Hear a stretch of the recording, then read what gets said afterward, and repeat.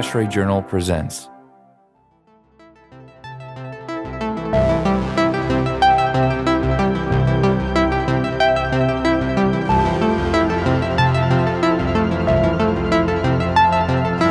Hi, everyone, and welcome back. This is ASHRAE Journal Podcast, episode number 18. I'm Caitlin Bache, assistant editor of ASHRAE Journal, and today's host. So let's jump right into it. Picture this. You're only out of school a few years, and you're excited to join the HVAC&R industry. Great jobs, great profession, good money. But when you start breaking into the industry, you discover that, in many cases, you'd be the youngest in the company, let alone in the room. Is it a turnoff or a great opportunity? The outlook for HVAC jobs remains strong. However, the lack of interest in the trade as a career among young people continues to cause concern.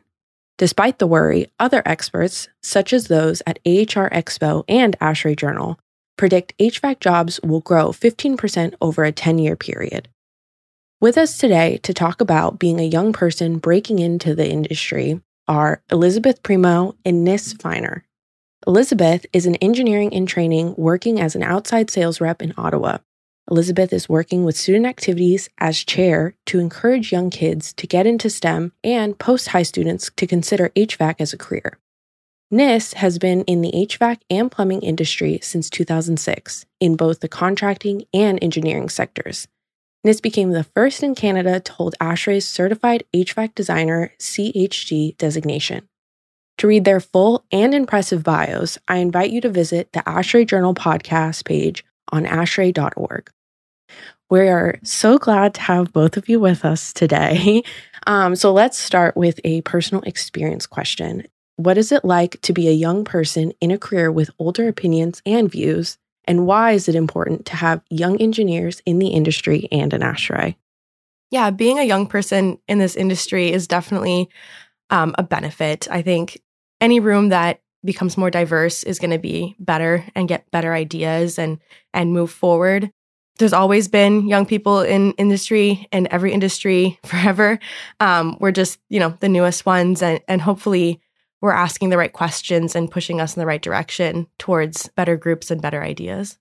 It's important to have young engineers in ASHRAE because we are the future of ASHRAE, and there's a lot of rooms in ASHRAE where there are no young engineers, and they're getting work done and they're doing good work, but they might not be doing the best work, and they might just need a bit of energy and just renewed interest, whether it's, a bigger focus on diversity or energy efficiency or new technologies, a younger voice that's asking questions and maybe not leading, but learning is needed in every one of those rooms just to keep us moving forward. I think that with a career that can span as long as it does for a lot of people, you have different priorities at different points in your life and your career. And if you've been in it for 30, 40 plus years, then, you're going to start focusing on things that are reliable, that things are tested and true, because maybe you're at a point where you don't want to take any risks. You're at a point where, it's been working so far, but that's not really how things tend to advance. We don't push the limits, or we don't advance the technology and practices by doing the same thing over and over and over again. And so an influx of young opinions and perspectives means you do have that kind of newer approach to things. These people aren't bound by convention. These people aren't necessarily bound by, I'm 5 years to retirement, I don't want to rock the boat. And so you have a certain freedom there that comes with that perspective and diversifying the opinions in the workplace. And it's not to say that the youngest minds are necessarily, there's something to be said for experience, but it's the diversification of those opinions that are very, very important. And so we need outside opinions coming in from different age groups and from even different cultural backgrounds or different socioeconomic backgrounds. So increasing the depth of the pool there, I think, is a good thing, and young people definitely can contribute to that. For the people that are looking to kind of diversify, what are some of the best places for these young engineers to break into the industry, do you think? Of course, this varies from person to person, but maybe some ways that you both did. I think ASHRAE is the right place to do that because there's so many technical committees, there's so many standing committees that you can go to that might even just pique your interest. Let's say you got out of school, you learned something that really resonated with you, and it was a really cool thing that you'd like to be a part of. Well, you can find that technical committee and you can learn from industry veterans there, and you can hone your skills that way without even really getting into the workforce. So I think societies like ASHRAE or other relevant engineering societies are, from my perspective, one of the best ways to do that. Yeah, I completely agree. And I think when you're in ASHRAE, you hear a lot of people's stories. You hear a lot of like their ASHRAE story. And what I take from it a lot is that you need to find whatever your passion is. And that's what you follow, right? Like I loved being a student member. I ended up loving being a student activity chair. And that's why I'm still working in that, years later. And I think if you just find that passion and you do whatever drives you, like don't try and look and see, oh, what's ASHRAE looking at? Okay, I guess I'll be passionate about, the hot topic. If you're passionate about something specific, whether it's indoor air quality, energy efficiency, or something even more specific, you can find your niche. And within ASHRAE, there are so many groups and so many things that you can do that you can find your home within ASHRAE. And I would just encourage anybody to, take that chance, sit in meetings. Like we're a very welcoming society, and you can just sit in the meeting, spend, an hour there, and maybe you leave there thinking, wow, I'm never going back to that TC. I'm never going back to that committee. Or you might think, wow, this is totally where I want to spend my time and put in my effort. You just got to kind of take those, those younger years to find whatever your passion might be. If I could echo that for a second, you'd be really surprised as to how you can find your passion with things. So for an example, we have a technical committee that I'm part of, TC.2, animal and agricultural environments, or indoor animal and ag environments. And when I went to the first meeting there, I was there for the same reason everyone was that year. And there was a big influx. And it was because of the emerging legalization of cannabis. So people wanted to, be ahead of the gold rush. And so there was a huge influx there. And I was there for the same reason. But I sticked around for reasons other people didn't, because I saw the opportunities for things like food security and remote environments and local growing, and even the potential for space exploration. So it was surprising even for myself, because that's not why I showed up in the first place, but it was something that opened my eyes and that I realized that I could contribute. And you also don't realize necessarily the perspective that you bring, because, when I'm in that room, it's interesting how many people are there because they have experience on the animal side, but so few people on the growing side. And so everybody has this really diverse background of experience. And I was able to bring, a perspective on things like companion animals that we don't have a lot of documentation for in our manual or in a handbook. So even though you think you show up for one thing, you might find that you're drawn into it for an entirely different reason. And you, despite what your experience or your lack of experience might be, you might actually be the best person in the room to speak about that little niche topic. And it's amazing what opportunities you find when you just take that first step and walk into that room. What about internships? Because I know those used to be a big part of breaking into the industry. And did either of you have internships? Yes. Internships are a great way, to sit at that table for 4 months, for 8 months, for a year, and kind of live it. I did, we call it co-op programs up here through my university. And so I worked for the federal government in procurement on a construction project. And I kind of learned how the construction world worked, and I kind of liked it. It was interesting to start to see something come together. I really enjoyed that. And then I actually got to work as an estimator for a mechanical contractor. So that gave me a bit of an insight into the world of, tenders and bids and bid closings and that kind of crazy side. And I kind of loved it, but at the same time, it wasn't exactly what I wanted to do. But through that internship, I was able to build relationships. I was taught very quickly how to understand mechanical drawings and where to find the information, how to read specs, how to ask questions, when they don't maybe line up as well as you think from one to the other. And that really led me to my job that I have now. Through my internship and through ASHRAE, those internships, and the last one for sure, encouraged me to attend ASHRAE meetings. And that's where I ended up meeting my future boss. And it was just such a good opportunity to test the waters and learn. And I would encourage anybody to try and find that internship, whether it's their school or just looking for a summer job, working for anything that in the industry that you might like and find your passion. For me, I'm afraid I can't really comment on internships that well. I didn't have like I said, a typical career path into engineering. I started with my family's contracting firm. And with that, I did project management and estimation, and as well as kind of partially managing the company. And I found my interest in my niche in the engineering. And so I didn't have, I didn't have to go out and find an actual internship. I kind of already had one for so long. And then I just kind of created my own engineering job. So, but I can say that I think regardless of what path you take, it does require that kind of drive and that thirst for knowledge and for experience. With an internship, you're there to experience things, you're there to learn on the job, and you have to kind of want to, and you have to have the temerity to see it through.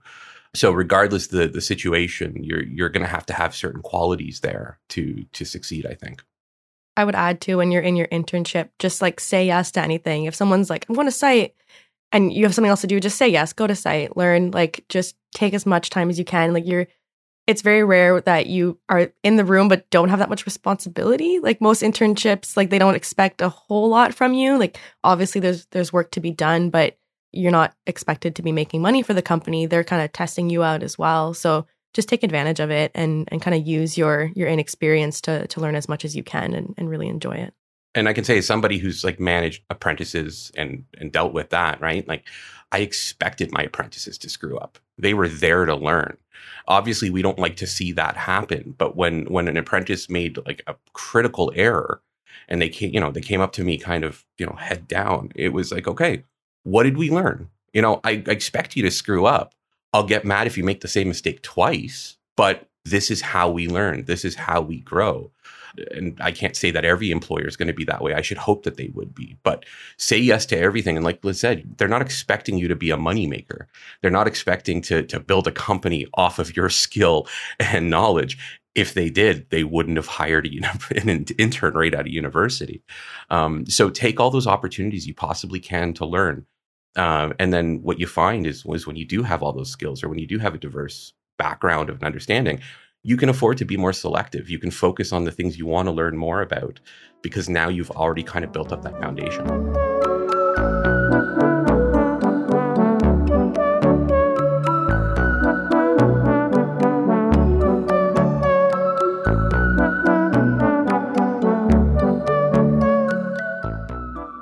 Both of you, in one way or another, are involved in Young Engineers in ASHRAE or student activities. Can you kind of expand a little bit more about the benefits of joining Young Engineers in ASHRAE and or student activities? Yeah, I would say that on the student activity side, one of the biggest benefits for students I find is the networking for sure. You get invited to program meetings, you get invited to events, usually at a discounted, if not free rate for students. And so you just get to show your face and potential future employers or potential future clients or coworkers will get to see your face and get to know you and kind of know that you've committed to this industry, which can help you. It helped me in job interviews when I was talking to someone and they kind of stopped and thought, I think I've seen you before. And I was like, yeah, I was at the ASHRAE meeting last month. And, it just kind of breaks the ice and makes it a little bit easier to have that conversation. And I also think when you go to these events, there's a technical program and you will sit through them, whether you're enjoying them at the moment or not. But when it comes back 6 months later and you know what, Radiant panels are, just because you ended up being at a Radiant panel program, then you just kind of got that knowledge almost accidentally. Like you went to that program meeting to make connections, to find a job, to network, but you still did learn technical knowledge that's going to help you throughout. And I've gone to every program meeting that I can make it to in the last 5 years. And there's just things that I'm picking up that I'm now using at my job that I didn't even realize I remembered from a program meeting 4 years ago. So I just say, just always go, always learn, be open to learning and try and, pay as much attention as you can and try and absorb that information.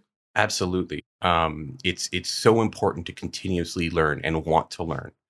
And even if you don't necessarily see the relevance right now with Liz's point about, let's say, Radiant panels, right? If human beings never saw birds or creatures that flew, they could never have conceived the airplane. So if you have these little nuggets that you come across that maybe I don't see an application right now, maybe I don't see the relevance right now, but years down the road, you might come up to an application. You're like, I think there's a technology that applies here, and you'll be drawn to a solution and you'll be drawn to explore and learn more. But if you never had that opportunity, if nobody ever mentioned that radiant panels were a thing that existed, then you might never be able to conceive of them on your own. And so it's really important to expose yourself to all these lessons, and, very easy to get, because if you don't go outside of your company, you are bound to the knowledge and experience that is in the company itself. There's not necessarily any new fresh ideas that are coming in. And so by taking these courses or going to these tech seminars or conferences, you are exposing yourself to that and bringing that information with you that you can then have a discussion about.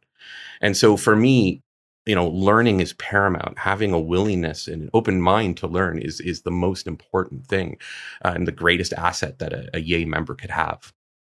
At the professional level that you are at now, what are some of your goals for teaching this next generation of engineers? And Elizabeth, you are, of course, welcome to chime in on this as well.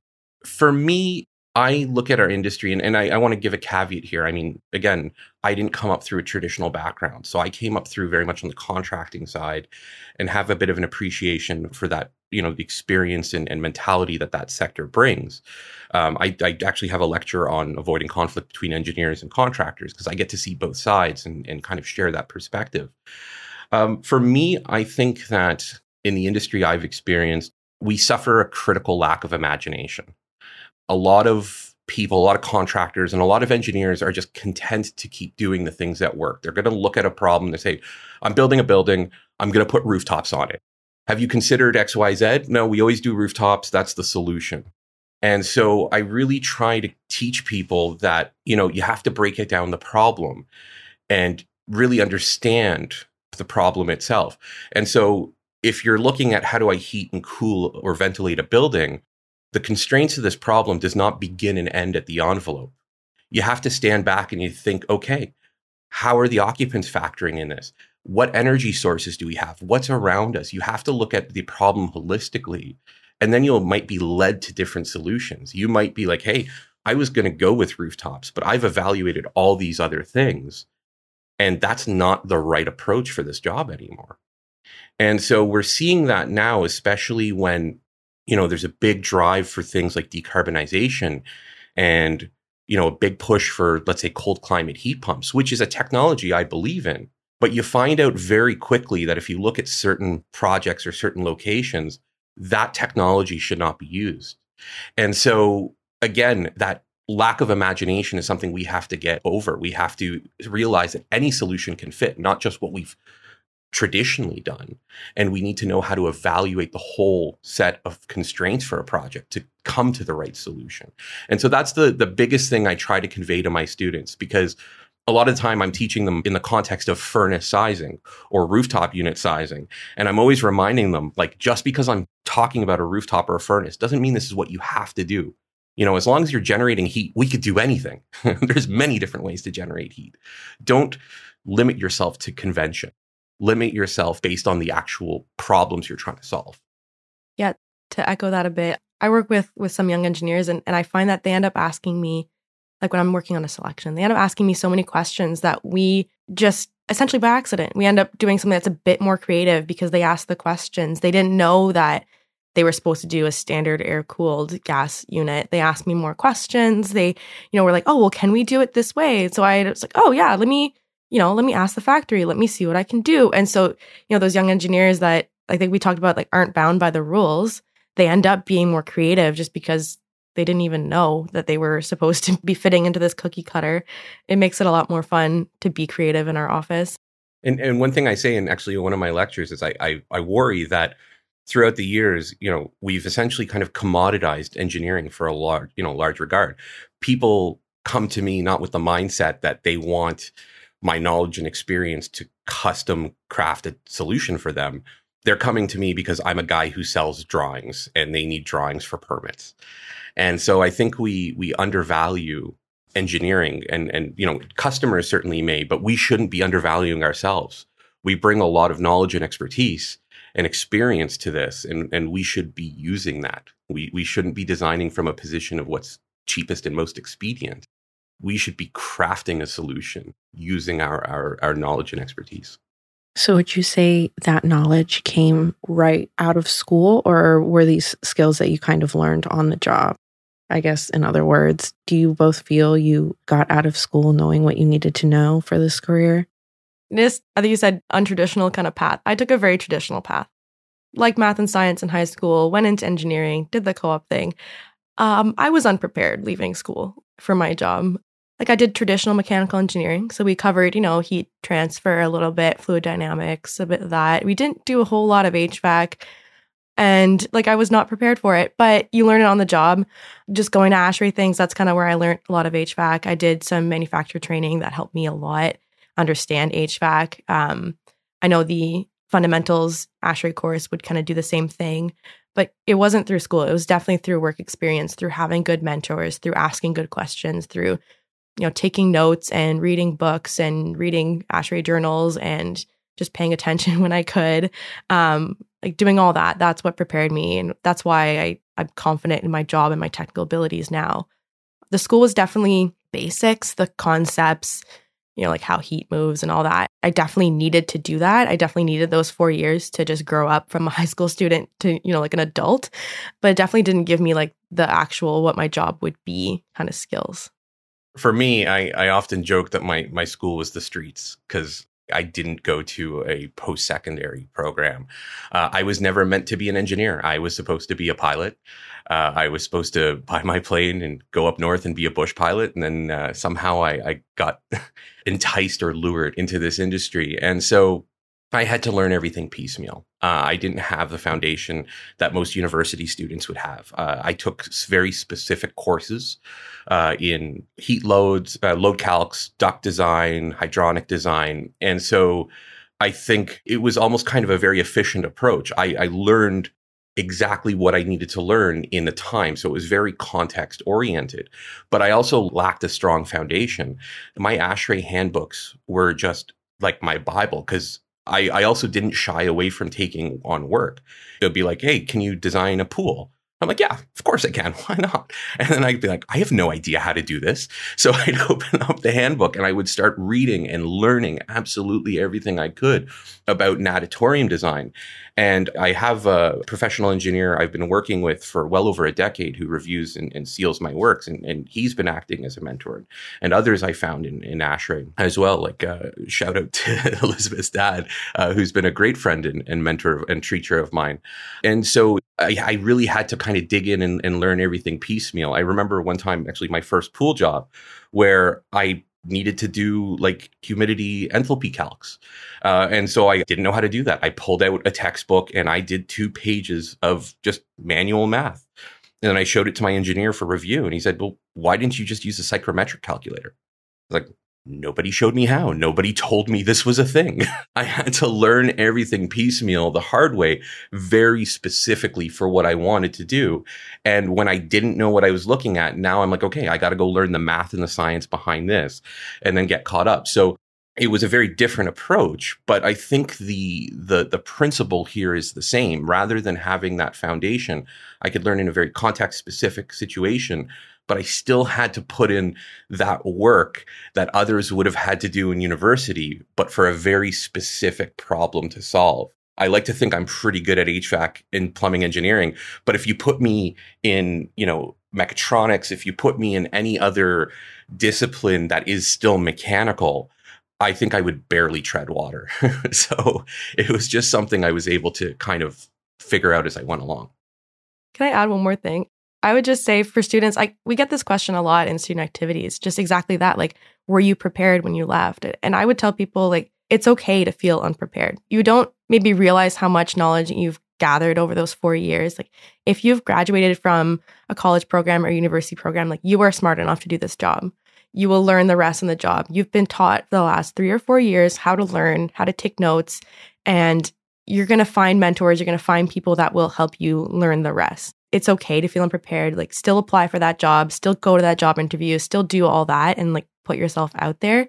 It's very normal to finish school and just be, I get that sense of like, okay, well, I spent 4 years doing labs and taking notes, but I'm not ready. But you are, and we're all in that position, and we've all figured it out. They can too. Nobody knows what they're doing until one day they realize they know what they're doing. Yeah. So, Elizabeth, you've kind of also talked about just going to the meetings, going to the tech meetings and all of that. For a young engineer, it could probably be very intimidating walking into that room. What could you say to those young engineers about walking into those meetings and how to kind of prepare for what they may experience? Yeah, I would say, I don't know if I would ever have been prepared for being in those meetings. Like we've been saying, just be in that room and don't expect to be the expert. Expect to go in there to learn. I've been in rooms where it feels like people they don't understand what they're saying to each other. And I was like, maybe I'm just the one that's confused. But if you can gather the courage to ask that question, you might actually help them figure out the misunderstanding. You're just going to learn being in that room. And I try to remind myself that everybody in that room has been in my shoes. They were all 22 and just out of school at some point, and they're there and they've learned. And I like to ask people, like how they got to where they are. And I always, learn a different story. And that's because everyone's stories are different. And that's, the beauty of it. But just be in that room, learn as much as you can.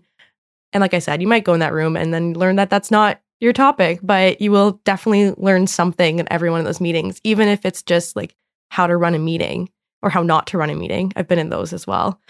Like it doesn't have to be the technical skills. It can be the leadership skills, the meeting running skills, the, learning not to be interrupt or whatever. You'll learn all that just by being in those rooms and just from absorbing it from repetition. For my own part, because of my lack of formal education, I've always been very insecure about my technical knowledge. And so coming into those rooms for the first time, I experienced what everybody else did, that kind of sheer terror that I don't belong here. I better not say anything. Maybe I'll just kind of watch. And what I think is most people don't walk into that room seeing what an opportunity it is. The stakes for you have never been lower and the payoff will never be higher. You can learn from people with technical expertise and ask questions that you don't have to worry about embarrassing yourself in front of a boss, embarrassing yourself in front of a client. You get an opportunity when you volunteer to work on research proposals on, even if you're at that point in the committee where you're running the committee or maybe you're secretary, you can build this experience again without having to worry about jeopardizing your career. You can only grow from that point because now you can ask questions, you can make connections, get mentors, and you don't have to worry that it affects your ability to feed or clothe yourself. And so going into that room is such a hard first step, but the payoff is enormous. And as I mentioned before, the difference in perspective that you might bring is amazing because people get hung up on certain things. Just as an example, with the historical committee, we were talking about a plaque that was being done, and there was a lot of discussion about this plaque and the historical commemoration and the program that we were going to launch. And then I just kind of asked them, like, "Oh, I'm just curious, who's paying for maintaining the plaque?" And then everybody just kind of sat there and they're like, "Oh, right." Right. It was just an outside perspective. I was curious about it. And then you kind of come across things that people were so focused on one part of the conversation, they didn't entertain the other part. And I tell young engineers all the time, like, you might think you might have nothing to contribute technically, but you can definitely contribute your perspective because that is something that nobody else in that room will have. And it doesn't matter how long they've been in their career, and they might have been invented or discovered the most valuable technology we have. That person will never have your perspective. And that's something you can always contribute. I would say for any young engineer going into a TC particularly, they need warm bodies that can read, that can look for typos, that can help, run meetings, that can update their websites. That's how I'm learning. I don't have a whole lot of technical skills to contribute at this point. I'm learning them every day. But I can definitely update a website. I can definitely send out the minutes. I can take notes. I can take attendance. I can meet everybody. I just, I say yes to whatever they're offering. That way I get to meet everybody. I would also suggest when it's your first time going into a room, if there's no familiar faces, maybe sometimes you can bring one along with you, like bring another young engineer. just try and, find an ally in there. I often try, like when it's break, because usually these meetings go on for a while, we take a break, walk up to someone, introduce yourself and see if you can kind of build that connection. And those connections can last a really long time. There's people that I might have met 4 or 5 years ago, and I'll still say hi to them now. And I just walked up to them and said hi. And it's tough to make that first step, but ASHRAE is a very friendly place, and people are there to network. They're not there to, embarrass anybody. Everyone's there to learn and make connections. I've never experienced an organization that has been as open as ASHRAE is. There are times when you're not welcome, and that's only when they're an exec and like they have to lock it down to no guests. Beyond that, they very much want you there. They recognize that the diversity in opinion is important, and not just, diversity in opinion, but growing the society. And to borrow former President Mick Schwetler's speech there, feeding the roots, right? They recognize that the young engineers are the next generation. And so we need that constant stream of people coming in. We need people who are interested. So even if you have a passing curiosity in a topic, just go to the TC, sit there, say hi to people, get your name out there. And then if all you do is sit quietly from then on out, that was still an important first step. It's hard to take, but it's like I said, the risk is so low and the payoff is so big.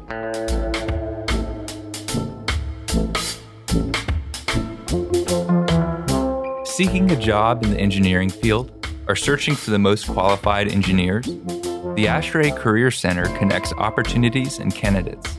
Search for jobs, manage your resume, and create alerts for when jobs are posted.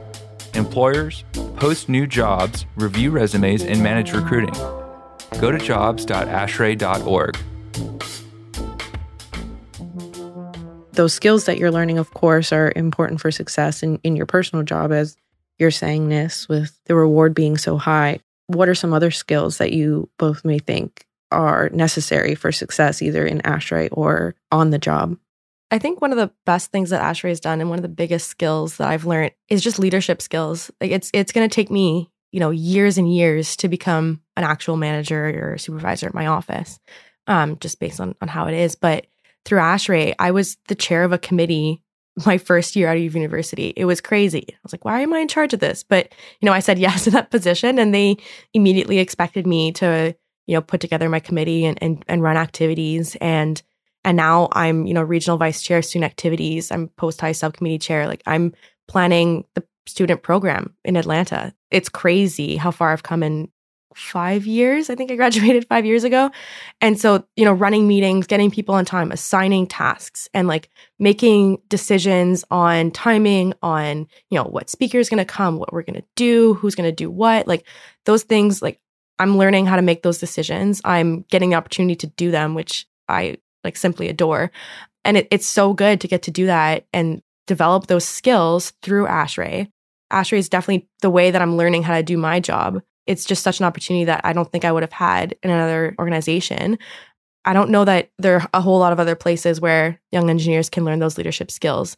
And like Nis said, like it's a very low risk opportunity. Like if I kind of mess this up, I'm not going to get fired. I'm not going to lose my job. I'm not going to lose money.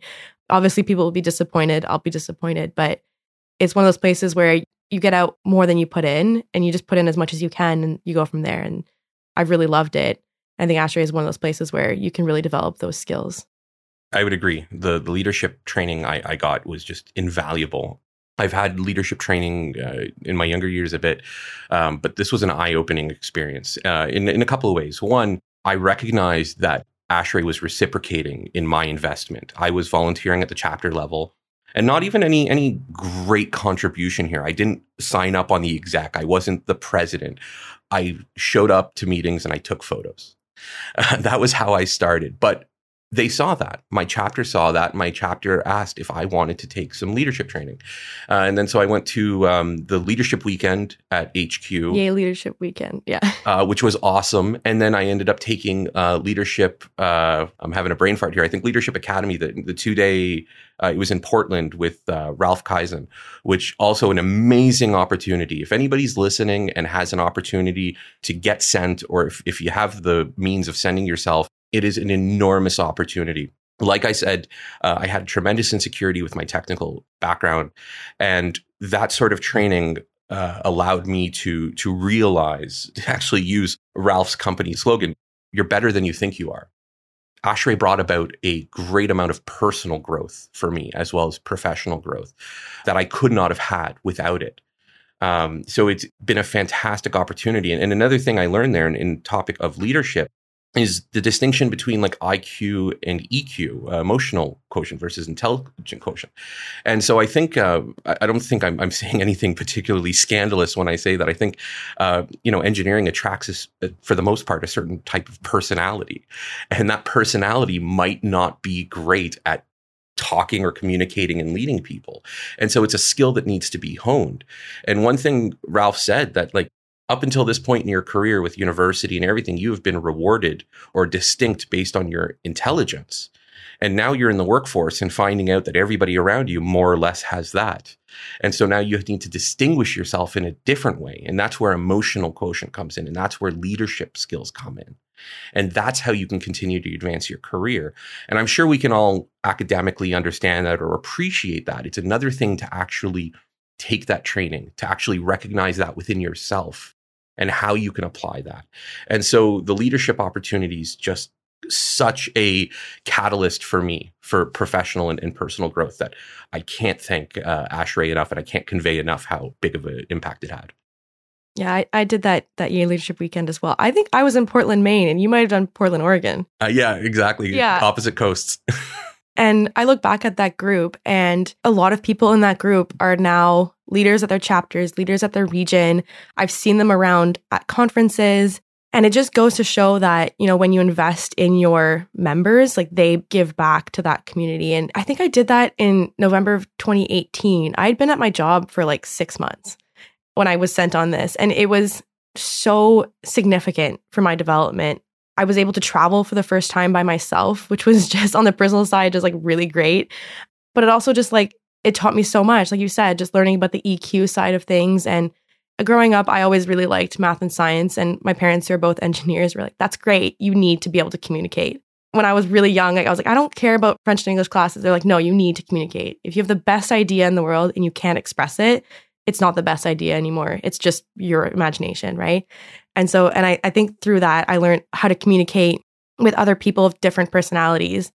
That's a challenge. Like, even if you're a really good communicator, to be able to communicate with someone who can be very different than you is a challenge. And that's when those leadership training opportunities like really teach you that. And I did the leaders one as well. So yeah, any YAY members, like put yourself up for those. They are great. You get to learn so much about ASHRAE, about the leaders that are there today and who might be a leader with you in the future.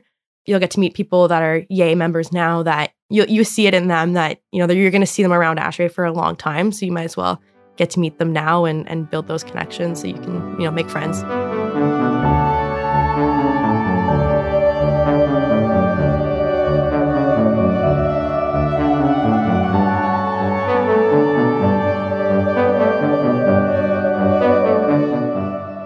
Now that we've kind of touched on the past and present of your growing careers, I'd love to kind of pivot to what the future of HVAC will look like for these young engineers. How are maybe both of you or colleagues of yours preparing for the skills gap that may come about as the rise of these older engineers and or baby boomers are, retiring due to COVID or other things? Yeah, if I can start. I've seen a lot of, young engineers that are, we're calling young engineers 35 and under, I think. They're being given a lot of responsibility really quickly. And part of that is because there's just so much work to be done. Part of it is, like you said, a lot of baby boomers and older engineers are retiring. They're taking a step back. And so that means that it's on us, younger engineers, to kind of fill that gap. And we need to be aware that it's coming. We need to know that there's a lot of work to be done. And I think our generation is set up to work smarter, not harder. And I think part of that is sharing knowledge. And ASHRAE is that place to do that. I was explaining to someone when I was in Halifax, what is ASHRAE? And, to someone who is so non-technical. And I don't think I had to do that in a long time. And I was like, well, it just kind of started because, one person was doing one thing and someone else was doing something. And they realized that they should maybe decide on the best way to do it. And so we need to keep doing that. We need to keep sharing our ideas and sharing the best way to do things because we can't all be reinventing the wheel every single time. No work's going to get done. We need to share those ideas and make ourselves more efficient in the way that we build things, in the way that we design things, and I guess operate things as well.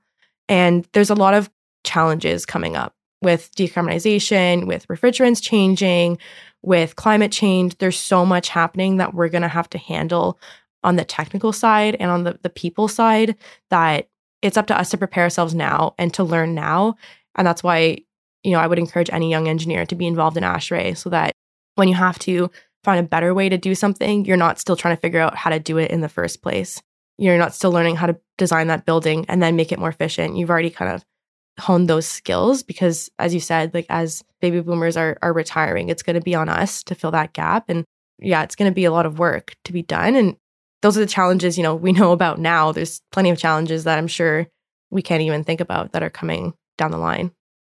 Yeah, it's been a handful of generations since the Industrial Revolution. And, as each generation kind of goes through its experience or its relationship between technology and the earth, the previous generations had what they figured a limitless supply of resources and a planet that we could sink our waste into endlessly, and it would never become an issue. And now we have a generation of emerging engineers that don't have that worldview. I just saw an alert today that the UN said we hit 8 billion people today. The population is growing way quicker than any generation before could have imagined, and using energy way more than any generation before could imagine. And so we have a unique set of problems that the next generation of engineers are going to be faced with, and a unique set of, well, maybe not necessarily a unique set of hopes, but in terms of, interplanetary exploration. There's a lot of room to grow. There's a lot of new, cool things to apply our knowledge and experience to. And so it's going to be things that will force our hand to grow, and just an observation of opportunities to grow into. The other thing I look at it for kind of that future growth for me, and this is just probably because of the perspective I had with my background, is engaging contractors. They're the other side of the coin here. I would love to see more contractors participate in ASHRAE. I recognize, as I'm chair of the historical committee, I know the history of ASHRAE being an engineering society and why it emerged distinct from the contracting society. But one thing I shout to anybody who will listen is the best design, the most energy efficient design, isn't worth a damn if the guy or girl swinging the hammer doesn't know or buy into it. Because at the end of the day, they have every opportunity to work against us on the design side. And not that they're bad people, far from it. They are doing a lot of this in good faith. They just don't have the perspective that we have. And when clients are faced with conflicting information, well, my engineer says I should do this, but this contractor has been doing it for a lot longer than this engineer has been alive, and they're saying I need to do it differently. Who are they going to listen to? And so I think by kind of just focusing on a society for engineering without really courting the contracting side, or at the very least actively trying to educate them and encourage their participation, we are kind of fighting this with one hand behind our back. And so looking to the future, that's why I love the fact that I teach would-be contractors. Most of my students at the college want to get an apprenticeship, want to be technicians, want to be installers. And so I can share that engineering perspective with them so they understand what the system should have been doing in the first place. Why did the engineer pick that system to begin with? And then we can work together to the same goal rather than fall into these somewhat adversarial relationships. So that's really motivating for me, and one of the reasons I absolutely love what I do. I have a good friend of mine who's a contractor. Exactly what you just said, and that there are contractors that also want to engage. They just aren't 100% sure how to do so, because they look at ASHRAE as engineering strictly, and they don't know how to kind of break into ASHRAE as well. If I may as well, then, to tie back to what we were discussing with the leadership and EQ and all these things, I feel like, especially here in Canada, because we have the Iron Ring ceremony and all that, it can reinforce some very negative traits in people. It can reinforce an ego if people already have one. And I know on a job site once there was a conversation with the engineer, and he was saying to run duct through a place that it physically couldn't go. And the engineer said to him, "Listen, I'm the guy with the ring. You're the guy with the hammer. Just get it done." And that to me is such a failure in leadership and in EQ.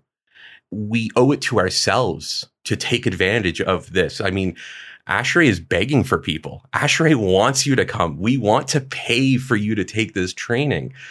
Take it up. You're only going to help yourself and the industry. There's far-reaching implications if you do participate and you do contribute. I heard a story recently about a young female engineer, and she was going to site, and she was kind of going through that, right? Where she had done this design that was maybe a little bit more innovative and needed buy-in from the contractor. And she had such a tough time getting people to buy into it. Part of it was the iron ring. Part of it was being like a young female engineer and just coming onto the site with so many people. And it's a tough position to be in because you have to respect the experience, right? They've been through it. They've done this a million times. They've seen, hundreds of young engineers with great ideas that didn't go anywhere.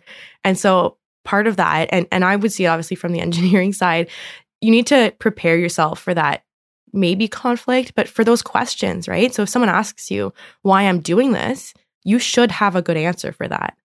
And your answer can't be, because I know better. It has to be because I've thought it through. This is why, life cycle reasons or whatever, efficiency reasons. You need to prepare yourself for that. And just don't go into it blind and expecting people to respect you because of your title. They should be respecting you because of who you are and what you say and the things that you do.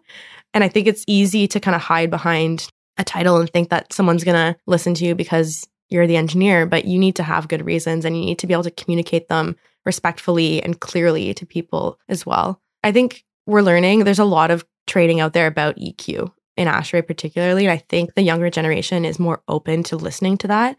So I would think that we're going to be a generation that knows how to communicate with each other, that is learning about it. We're talking about, lean design and all these things. It's just going to take a really long time to do that. It's not as easy. It's harder to do it. It can seem like it maybe costs more starting. So it's tough to get, an owner on board. It's just going to take a long time for us to get there. But I think our generation is going to be more open to those things just because we've been hearing it for longer. We aren't bound, like we talked about, by those rules. We're going to be a group that works together really well. It takes time to do that and to build the experience. Like there's mistakes that need to be made by every kind of engineer that they'll learn. Even if someone tells you, sometimes you got to make that mistake yourself for it to really sink in. So it's just gonna take a little while. And just to touch on one thing Elizabeth said there about, like you said, like respect, they can't just respect the title. You kind of have to back it up. One thing that I talk about in my design process lecture is that when you have all these options you could go with, I try to critically evaluate each one and ask, why does it suck? And tear it apart, and whatever I don't disqualify is probably going to be the best solution for that project. But the reason I suggest people go through that process is because somebody else is going to tear apart your design. The contractor is going to rip it apart. The client's going to rip it apart. And they're going to say, you don't need this. You don't need that. Why are they making you do this? And you need to do that before it's plotted, because you need to be able to defend your design. If you can't defend your design, then it's a crappy design. You have to be able to articulate why you believe in it, why you chose to go that way. You may not be able to convince everybody, but you have to be prepared to have that conversation and believe in yourself at that point. So it's important, like you said, to be able to communicate that. And the only reason a set of drawings exist is to communicate the intent of the designer. If the drawings suck and if you can't convey that information properly, you didn't do your job properly. So it's really important to kind of have those skills and really think about that. And as far as this generation versus subsequent generations, I just love what I'm watching happening with Gen Z or the Zoomers. There's the world that the generations before us grew up in professionally doesn't exist anymore. I don't know anybody who's going to start their career right out of college and retire with a gold watch at the end of a long career anymore. That world is gone. And the Zoomers weren't born into that world. So they're not bound by that convention. They have a completely different set of social rules that some of us may or may not well understand, but they understand quite well. And they have a different set of problems. They're looking at a world that has been exploited and a previous husk of what it was, and are being told, there, now go do what we did, and that's how you'll be successful. And they realize that that isn't true. So they have to figure it out themselves. And I'm absolutely here for it. I do love seeing this generation kind of stand up against that previous idea and kind of make a go of it themselves. And for me, David Underwood, the former president of ASHRAE, I'm sure other people have said it, but I'll credit him. He said, engineers, we're in the solutions industry. That's what we do. We provide solutions to problems. And this generation is providing solutions to the problems that they were handed. And we might not like it, but we're from a different time. Yes, I am 36. I'm technically not a Yay member anymore. So I'll say that I'm part of that old generation now. But that's a beautiful thing, that they are looking at the problems that they were given and they're coming up with solutions. And that's exactly what we should be encouraging, whether or not the solutions are what we would have done. One note on what you were saying about defending your design and stuff. If it ever happens that you're a young engineer and you make that mistake, you could have made the mistake. Maybe your design is bad and you didn't think it through. Just remember that it's not you that someone's mad at, it's your design. You need to separate your work from your person. And I think our generation, because we're so connected, like through computers and through technology and everything, like we can really see everything as one, but you need to separate your work product from yourself, and don't take that home and be like, I totally messed up everything. Like, I suck. I'm the worst. You can make that mistake. You're going to have to learn from it. Like, maybe it costs money. Maybe people are upset. Maybe someone has to cover for you or something, but you need to kind of separate that, because it's going to be tough. Like, as an engineer, you're going to make mistakes. You're going to learn. Like, you can't know everything from the start. You don't know everything from school. You don't know everything when you're 20 years in, because technology is always changing. And so you just need to take those mistakes as learning opportunities, which they are, and just keep going and try not to take things personally, which can be very, very difficult, especially, when it was your decision and you thought this was like so smart, and then just like everything falls apart and whatever. But it's not who you are, right? It's not Liz, the engineer, maybe like Liz the engineer, but it's not Liz the person that is to blame. And so you just need to kind of keep going and protect yourself and your mental health. I wanted to say that. Absolutely. Take care of your mental health. Absolutely. Whatever resources you need or available to you, take advantage of them. I don't mind saying I have a therapist that I speak to quite regularly, because the human brain is too complicated and the world is too complicated for me to be trapped alone with my thoughts. And I remember about 5 years ago crying in a sea can, thinking that I had no value in terms of my technical skills as an engineer or as a contractor, and I was ready to leave both industries. I felt I had no business. And so when I said looking back and not even recognizing where I came from, that part is very real. It is so easy to get stuck in your own head. There's a whole spread. There's a whole spectrum of people on the contracting end. So it's not fair to group them together. But there's still some of that pervasive mentality of that toughness, or that kind of that rough and tumble, like, you can't hack it in this industry if you're emotionally weak. So some people can be really cruel, or some people might be a bit more rough than they mean to be. And we have to have allowances for ourselves and others to be human beings and screw up. And God knows I screw up all the time. My students screw up all the time. That's just the reality. That's why we have things like peer review. That's why we should never, ever trust a young engineer to just go and do something, because people will screw up, and we need to be there to catch the mistakes that human beings make, and we need to support them. But you also have to be able to support yourself. So any young engineers listening, if you have the resources, if you have the company benefits to support your mental health, please, please, absolutely do so. This is a very hard industry that expects a lot of you. And if you are already that type of person, that you have that drive, that you place so much value in your work ethic or your intellect, then when you start coming up against walls that challenge that, that can lead to dark places if you're not prepared to work through that. It's just important. I have lost friends to suicide. I have friends who lost friends to suicide. It's just so, so important that we do take care of ourselves, because nobody can do it alone. And it's easy to just think that you aren't enough. It's easy to think that you weren't prepared for this and I don't belong here. But the fact that you got through university, or the fact that I even, without going to university, got to this level, means that you do belong here. You've met the challenge, you've succeeded, and you're going to struggle, but we all struggle. So take care of yourself. That's all you can do. Yeah. Use your vacation days too. They're there for a reason. Oh, absolutely. I love that we're kind of ending on that point, because mental health, I think, is a big thing for this current generation, that more people are willing to prioritize their mental health. So I appreciate you sharing this. I was a part of an organization in college for suicide prevention. So I do, from the bottom of my heart, appreciate you making it a point to talk about these things. And Elizabeth, thank you so much. As we wrap up this episode, can we get some final thoughts from both you, Elizabeth and Nis? Yeah, I would say, final thoughts to any engineers or young engineers or students listening is just to be brave and to take those steps. It can be really, really hard. And it might take a bit of pressure from your peers or from yourself, but, just believe in yourself and keep going. And it's not a straight line. You're not just going to start doing it and it's going to go well from there. You might have setbacks. There might be things in your life that change your situation that you can't, for a year or whatever. And you might get involved in ASHRAE and it's not for you. And that could be the case as well. But just take those chances and find your home. And hopefully people can find as much joy and surprises as I have in ASHRAE and, find the joy in it and the passion in their career. For me, the parting note I would give would apply to young engineers and old engineers and employers is keep an open mind and be curious. For the older engineers, have an open mind to what the younger engineers are saying. Entertain the thoughts. It might not be a good idea, but might lead to a better idea or a learning opportunity. And for the young engineers, keep an open mind as to what you might be interested or be curious about what might interest you.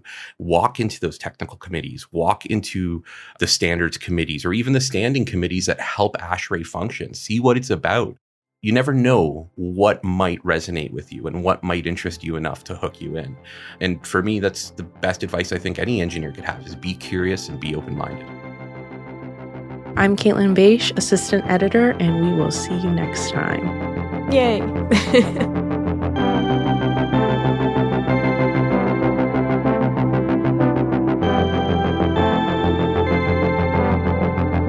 The ASHRAE Journal podcast team is editor John Falcioni, managing editor Kelly Barraza, producer and associate editor Chad Jones, assistant editor Caitlin Bache, associate editor Tani Polewski, and technical editor Rebecca Matasovsky. Copyright ASHRAE. The views expressed in this podcast are those of individuals only, and not of ASHRAE, its sponsors, or advertisers. Please refer to ashrae.org/podcast for the full disclaimer.